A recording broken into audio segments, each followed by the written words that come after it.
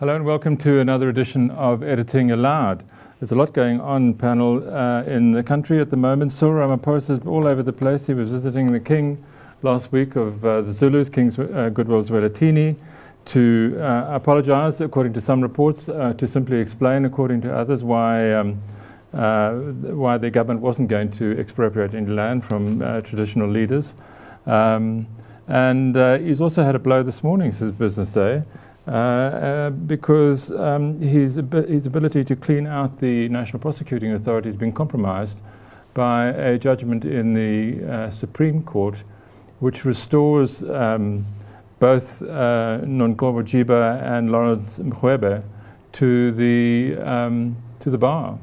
And I was just wondering, Sikonathi, whether you think he's sort of backpedaling, Cyril. Is he on the back foot constantly? When does he get started? When is he able to start being, in charge of the country? The biggest problem with Cyril is nobody knows what it stands for. And that will always come back to haunt him. At some point, someone has to throw a line and say, this is the direction, follow me. And he's not known to do that. I have known him for quite a few years, and I promise you, I do not know what he stands for. And that is coming now to show in his leadership, or lack thereof. What was he doing in KwaZulu-Natal? Why did he feel the need to talk or apologize or explain to the Zulu king what the land thing is? The government has a program. Next time people throw stones at him, is he going to jump and run over there as well?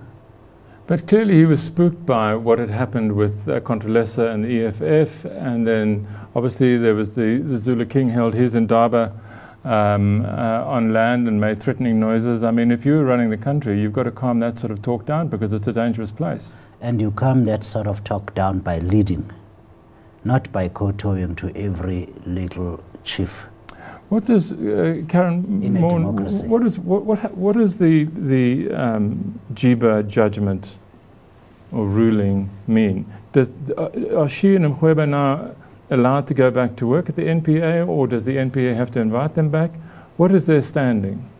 National Prosecuting Authority has gone on record and said there's no legal impediment towards Nonkobo Jiba or Lawrence Mrwebe returning to work. However, there is an outstanding judgment that is going to be appealed in the North Gauteng High Court in August, which was a consequence of this GCB dispute, in which 3 judges, there was a split decision, it was 2 judges in favor, 1 judge again, as we see manifesting in the SCA as well, basically said that President Jacob Zuma, as he then was irrational in the light of the 4 different judges that have been judgments that have been made, making certain adverse findings against Nonkobo Jiba, to not have instituted an inquiry into her and Lawrence Mrwebe, and essentially directing the president to do so. They also found that the court, that Shaun Abrahams was irrational to withdraw the criminal charges against Nonkobo Jiba in relation to perjury and fraud. And that, of course, concerned the Johan Boysen averments that she had lied under oath about the evidence that was before her before she made a decision to charge him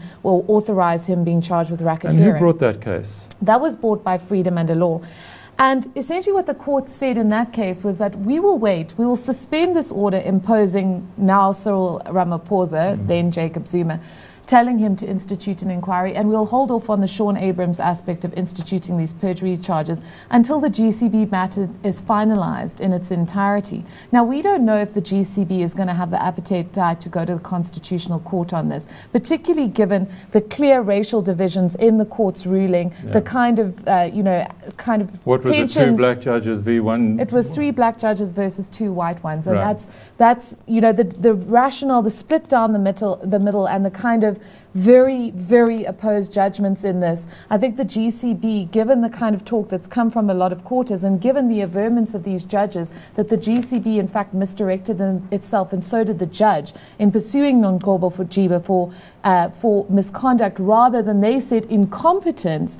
I think the GCB might be a bit hesitant about being seen to pursue her. That being said, this North Gauteng High Court judgment, or this case that's going to be appealed next month, is going to be pivotal. And we've spoken to President Ramaphosa's office, and they basically said at this point they don't have a position on whether or not they will institute that inquiry if that appeal bid fails. But this is not Nonqobo Jiba's You've lost me a lawyer. minute. What North Gauteng High Court judgment is going to be appealed? This is the judgment in terms of President Ramaphosa being compelled to institute an inquiry Right. into Nonqobo Jiba. Right. Now, the NPA and Jiba are appealing or attempting to appeal that judgment next month. The NPA as well. Yes. Right. And Sean Abrams has also gone under oath, basically said, he didn't believe that he should have to institute these criminal charges. Yes. This is not the end of the road. This judgment could throw Ramaphosa a lifeline. At this point, however, his office is saying that they haven't taken a firm line on whether they want to institute the inquiry or not.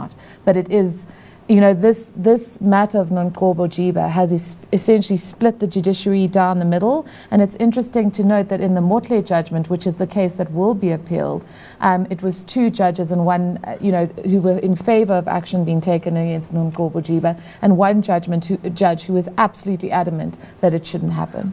Can I just ask you one more question on this? Would Nonqobo Jiba's return to the NPA serve Jacob Zuma in any way, given his upcoming court cases or his trial? One of the accusations that was made against Nonqobo Jiba was in light of the spy tapes litigation, in which she was accused of essentially holding on to the spy tapes and the transcripts as a mechanism of frustrating the DA's legal action. And there were certain, Judge Navsa in that ruling by the SCA was scathing and said that, as an advocate, she had seemingly gone out of her way to frustrate the court process in terms of determining, ultimately the DA's successful argument that the decision to withdraw the Zuma charges was irrational. She has been seen as a Zuma loyalist. She has been seen as someone who, in the Richard Mdluli matter, someone who is a self-proclaimed Zuma loyalist who wrote that extraordinary letter to the president where he promised to assist him, I think it was in the ANC's Mangaung conference, that she seemed to have been aligned to Jacob Zuma. But on a practical level, does she have any role to play now that this case is in court, now that Sean Abrams has said, yes, I will pursue this case? I don't think so. I don't think there's any real, anything really profound that she could do to change the course of that particular ruling. And of course, we now see the SCA in its judgment, its majority judgment yesterday, saying that she really didn't do anything that was worthy of established misconduct in terms of any of those cases. Of course, the other 2 judgments, Judge Eric Leach and Funda Mather, radically disagreeing with that particular argument. Lukhanyo, Nyanda, what does Cyril do now? I mean, Sikonathi makes a point that his leadership is weak, but he's got to make some calculation. He's been around long enough to understand the dynamics around him. Does he simply wait until next year's election so that he can get a mandate of his own, and then move against all the sort of opponents? Even then, presumably, it would be hard to get rid of or to clean out the NPA. If you can't do it now, what would be different then? I think you've made the point before that maybe they could have considered an earlier election, which obviously now has been ruled out. Yeah. I don't know what difference that would make, because he would still need, as all these people that he needs now to stay in office or to go to the next election, he probably need their support to go into that election. So even if he does win, there'll be a sense that he owes them something. I think the point Sikonathi makes, he just has to start leading on all these issues. It seems like this government sort of blinks at every turn it gets. Look at the ESCOM thing. It starts with a 0 offer, and then one day of strikes, government intervenes, then 0 becomes 6%. Yeah, on land issue, same thing. Yeah. I think that when that ESCOM story came, I think one of the unions accused ESCOM of being like a Thatcher, right? And then you think, but this government looks like it's very much for-turning all the time. I think it needs to turn that narrative and show that he's actually able to lead. This has been going on for how long? Joanna Maria, at ESCOM, we've moved past 6%. I think we're going past 7% at the moment when I last heard, and there was still no resolution of it. This started off with ESCOM not having any money whatsoever to pay in wage increases.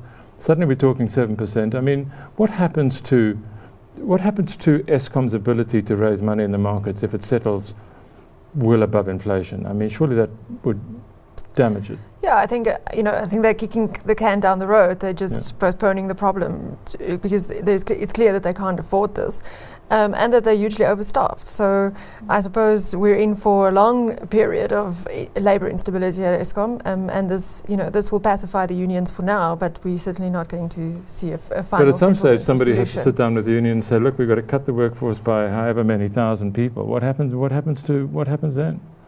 No, I think we'll see more boilers getting, the same kind of intimidation that we saw when they offered a 0% increase. And I think that's why it's going to be interesting. Again, we're going to have to see leadership from not only from Cyril Ramaphosa, but also I see the unions requested a meeting with Pravin Gordhan. There's going to have to be tough decisions made. Is there a way out? It's a bit like Theresa May. She has no way out of the Brexit hole in which she is now trapped.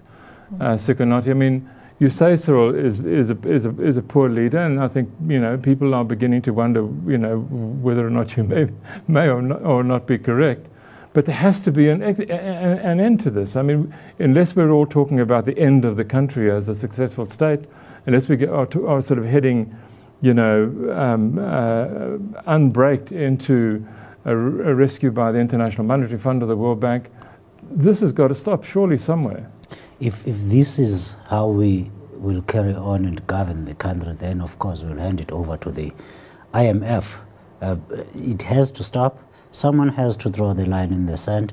I said the last time I was here, Eskom needs to quickly resolve this wage increase matter, because the real big battle is the one ahead about job cuts.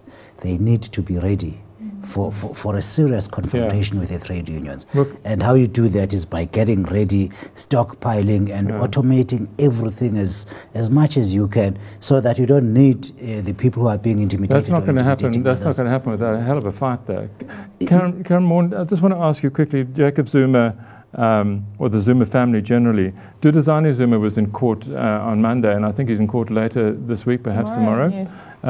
Is he now trapped inside South Africa? What is the likelihood of him leaving without trials being completed? Well, he's handed in both of his passports, so he can't get out of the country. He also needs to get the permission of the investigating officer to travel outside of the province. But what we saw in the Estina matter, for example, was that many of the people involved in that, including Varun Gupta, the nephew of the two brothers, handed in his passport and then successfully put an application in the magistrate's court, not once but twice, to go on these excursions, I think, to India or Dubai for religious pilgrimages and or family occasions.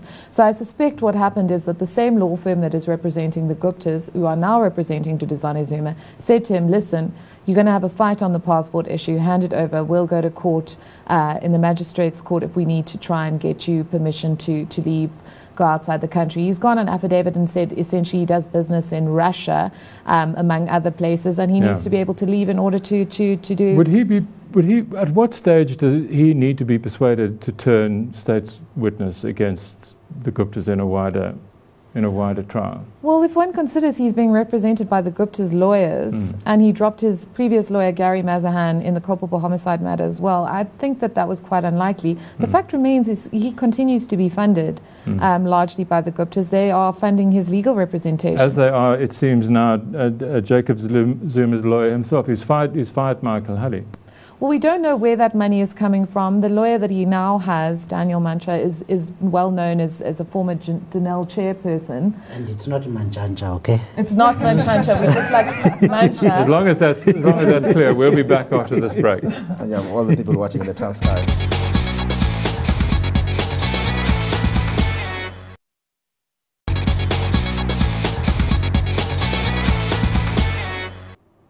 Right, welcome back to Venal, South Africa. Sikonathi, your column in this week's FM headline essays Gangster Paradise, you make the point that McKinsey, the Uber boss of McKinsey's been in the country, right? His name is Kevin Sneeder, and they've given back to Eskom about 900 and something million rand of the 1.6 billion that they were given, half of which or some of which they passed on to Trillion, as we know. But making a genuinely heartfelt apology, about how they shouldn't have done it, etc., etc. They've got a new way now of, dealing with state-owned companies. You, on the other hand, will have none of that. And you say that Eskom has allowed McKinsey to pocket a large part of the 1.6 billion effectively because Eskom's management now says it is content with receiving only 902 million rand back. And that's a bit harsh. I mean, 902 million rand is quite a lot of money. There's nothing harsh about that. Let's make this point. McKinsey, in a letter, says to Eskom, give a third of that money to our friends there, the Guptas, Trillion Capital. Yeah. And McKinsey themselves take 902 million rands. Interest started accruing to them from that day they received the money, be it Trillion or be it McKinsey. Now McKinsey has conceded that it was not entitled to a cent of the cash, which is why it returned it. Where is the interest in all of that money? My calculations at the prime lending rate of 10% over 2 years, that's 320 million rands that has been given away to McKinsey, in addition to the 698 million rands that was given at McKinsey's behest to Trillion. Yeah. So right now, McKinsey still owes the people of South Africa R1 billion. Yeah. And why would Eskom, now this has got and that was not a heartfelt apology, by the way. It was just a lot of nonsense and hot air. Yeah.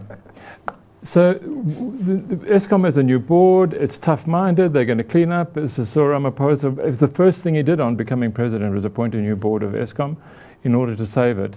What has happened to Jabu Mabuza? He runs the board, he's a good guy, we all hold him in high regard.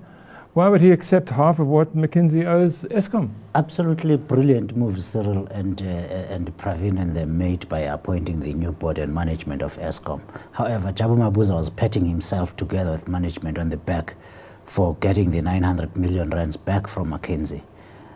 I have asked them, and I'm still going to ask them, where is the other billion rand? They cannot be satisfied giving away R1 billion to McKinsey, which, by the way, they were in on the theft. Let's just be frank here. 1.6 billion rand was stolen from Eskom by McKinsey, by the thieves that used to work at Eskom, and by Trillion. It was stolen. They have only returned but 900 million rand. And that is why I'm saying they are running an organized crime operation in South Africa, money laundering. Joanna Marais, I mean, if you were offered 902, and you were Eskom, and you were offered 902 million rand, would you say, no, keep it until you pay me the whole lot back? No, I'll take it, but I think Eskom really bent over backwards to thank McKinsey, which I think Gnathi makes a valid point. It's, where is the interest? But I think more importantly, where's the criminal charges? And I think that brings us back to the NPA. I mean, this is a criminal matter, and we're not seeing Eskom chasing Trillion, we're not seeing NPA chasing the deal Trillion. that was done. The NPA explicitly says, don't think because you're paying back this money, you're going to not potentially face prosecution. Right. And we know that at one stage they were attempting to do a Section 204 witness deal with McKinsey in relation to the Trillion matter, that they would give evidence. But of course, McKinsey is a global firm. If they take a 204 deal, they explicitly, they're basically admitting they were complicit in money laundering at very least, and criminal activity. So they're trying to skirt an issue where the reputational damage to them of this whole saga. I mean, it was in the New York Times. Yeah. There was a huge article on McKinsey dropping the ball massively in terms of this whole thing and the implications of that. So McKinsey is desperate to try and redeem itself reputationally, because the reputational damage that being attached to a criminal matter in South Africa will have for them will be profound. But by the same token, it does not appear that, for instance, in terms of the 204 negotiations, which Kevin Sneeder has denied knowledge of course he's been in the job for 7 days, so what can one expect? If they are already serious about wanting to be seen, to be actually actively attempting to root out this kind of criminal nefariousness within state-owned enterprises, then they need to play open cards, and they need to agree to be a witness and say, this is what happened, this is exactly Does the NPA have enough intellectual clout to make them to drag a big company like McKinsey to the point where it understands what it has to do? I mean, are there the prosecutors inside the NPA to frighten the life out of McKinsey? Ask Barry Tannenbaum. I mean, how long has he been I running actually away? haven't been out. Sorry. Yeah, so you guys know this a lot more than I have. I've been out of the country for a long time. But it looks to me, from what I've read, that Trillion did not even have a contract with Eskom. Yeah. So like that's all out in the public domain. Even in some like It's all in the public domain. who does no argument. They were vehement. I mean, Sukunati will remember. There were vehement attacks on the journalists who had Susan Comrie, who Yeah. was doing the story. She doesn't know what she's talking about. There was not honesty from the beginning, and Yeah. in fact, there was. I mean, you remember And the way there's in still which no honesty there's today. still no honesty today. Where So in this the is NPA? McKinsey. No, with McKinsey. Yes, fair They enough. denied it. But does it are there prosecutors smart enough in the NPA to nail McKinsey or Trillion or any of the guys who stole Peter, money? And Well, remember that they got that forfeiture, they got that preservation order, yeah, and they sat on it. yeah. And when the curator went to look for the money in Trillion's accounts, like months later, Yeah. guess what? It was gone. And I think that was a big problem. But was that They deliberate? got- Was that a I don't know deliberate if it was. delay? I don't know if it was deliberate. I think there are good prosecutors in that team. I know a lot of the prosecutors in the state capture team, but it could be a mixture of just that there is that there is a competence issue there. They got humiliated with the Estina thing. Yes. They are not appealing that judgment. So I mean, yeah, it's I don't know. The NPA here is sabotaging itself deliberately. Remember, there's still the political matters, and we spoke about them earlier when we were talking about Nomgcobo Jiba. Sean Abrams knows only too well that he should not be there. That case, the whole state capture case, is being sabotaged deliberately from within the NPA. It's not a question of lack of skills. It's the question of, do we or don't we want to do this? And we now know for the past 8 years, they have been refusing to do their job.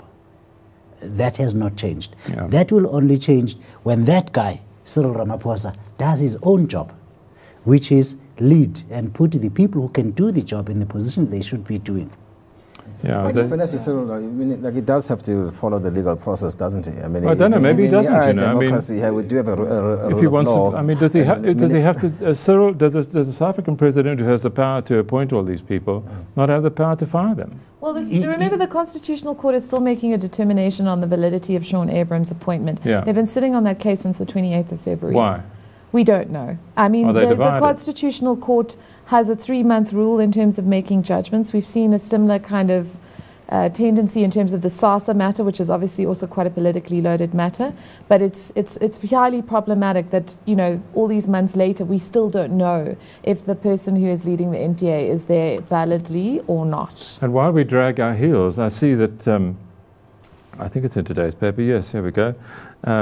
SAA, which was telling us not a week ago that it was busy with another turnaround plan and it had all these things in place. And I remember Carol Payton wrote a very nice piece. I think she saw the new CEO, Vuyani Jachana, and he had lots of plans. And now suddenly, out of the blue, we are now in an urgent hunt for an equity partner. How did that happen, Luke? I mean, where does that out of what boiling pot does that come? I mean, this came out really strangely as well. I mean, I only heard about it yesterday afternoon, and seemingly it was an undertaking made to Solidarity. Like, they had this process where they're trying to put SAA into some kind of business rescue process. Right. As you said, that this was not on the agenda last week. I mean, they were talking about needing to get the airline into some kind of shape before they All it would take is one creditor to demand repayment of whatever, right? And SAA is gone. Presumably. Not necessarily, because the taxpayer, you and I, are standing behind SAA,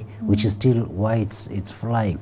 The government will not, for some odd reason, will not allow SAA to be a proper company or to die if it can't be a proper company. Yeah. And this sudden need and hunt for an equity partner is not so sudden.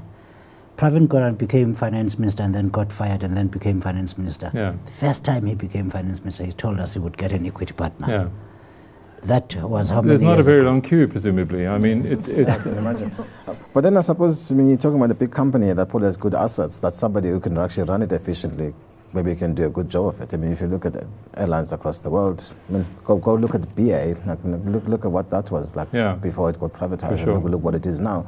So Yeah. there's no reason to think SAA cannot have a future, but I don't know why that future has to involve the state. I mean, this obsession that you have to have an airline. But it is interesting because I mean there are airlines around the world are doing really well at the moment. I mean it's a booming business. SAA is a sort of an outlier in the big airline business respect. Not so well are they doing. Sorry? Yana was telling us earlier about the airline, the National Indian Airline. Yeah. They've been trying to find an equity partner to take only 25% of the shares Yes. and list the rest, with the state holding on to about 25%. Am I correct? They are not finding investors. And I don't know if any government can be as bad as we are, but India seems to me to know where it's going and what it wants to do. SAA, the biggest problem there is the involvement of the government, the political interference that comes in there. I don't see any investor who... You mean in terms of finding an equity partner? Yes. So they would want to find somebody that they were sort of ideologically comfortable with or financially comfortable. What investor in their right mind that needs to For sure. to save, to make money will Very get quickly, involved in a deal very with those quickly guys. also before we end, VBS Bank, I mean the looting is so unsophisticated. It's been quite remarkable to read reports of it. What happens to those guys, Jana? I mean, or Karen? I mean, why didn't somebody just get arrested, for goodness sake? I mean, it's just so gross. Yeah, I think the concerning thing for me about VBS is that all the checks and balances that are put in place to try and prevent something like this happening. Yeah. The reason you have auditors, you have regular reporting to the Reserve Bank, and all these regulatory oversight mechanisms failed. And I think that's for me. I mean, the scale of the looting and the blatancy of it is absolutely shocking. The fact that nobody's been arrested is also shocking. But you also have to wonder, how did the auditors sign off on these things that get submitted to the Reserve Bank? Karen Moore, are there, in terms of arresting people, obviously it's the police that do that. I mean, do the Hawks have any capacity to investigate the financial crime? Remember with the PRASA matter, that we had this extraordinary situation where Paul Molefe actually brought an application against the Hawks to compel them to act on evidence that had been provided by private attorneys firm, Waxman's attorneys, detailed forensic analysis, a total paper trail, here's where the money went, here's what's happened. Yeah. They didn't really even have to do anything. And what is concerning is that we have seen this pattern happening within the corporate environment and its SOE environment for quite some time. Attorneys for firms, whether it's Denel, whether it's PRASA, whether it's some degree Eskom, are bought in, do these detailed forensic investigations, hand them over to the Hawks and the NPA, and nothing happens. Yeah. Now, I've spoken to people within the Hawks and the NPA, and the Hawks themselves have raised questions about the legitimacy of that kind of evidence. But in a situation where you have a state that is seemingly incapable of doing sophisticated financial investigations, and companies and SOEs and the state itself is increasingly outsourcing that competency to law firms at huge amounts of money. Or to KPMG. Yes. Nice. There we go. Anyway, listen, thank you very much for joining us. When we see you again, either England or France will be will be in control or have in their hands the Soccer World Cup. That's my prediction for tonight.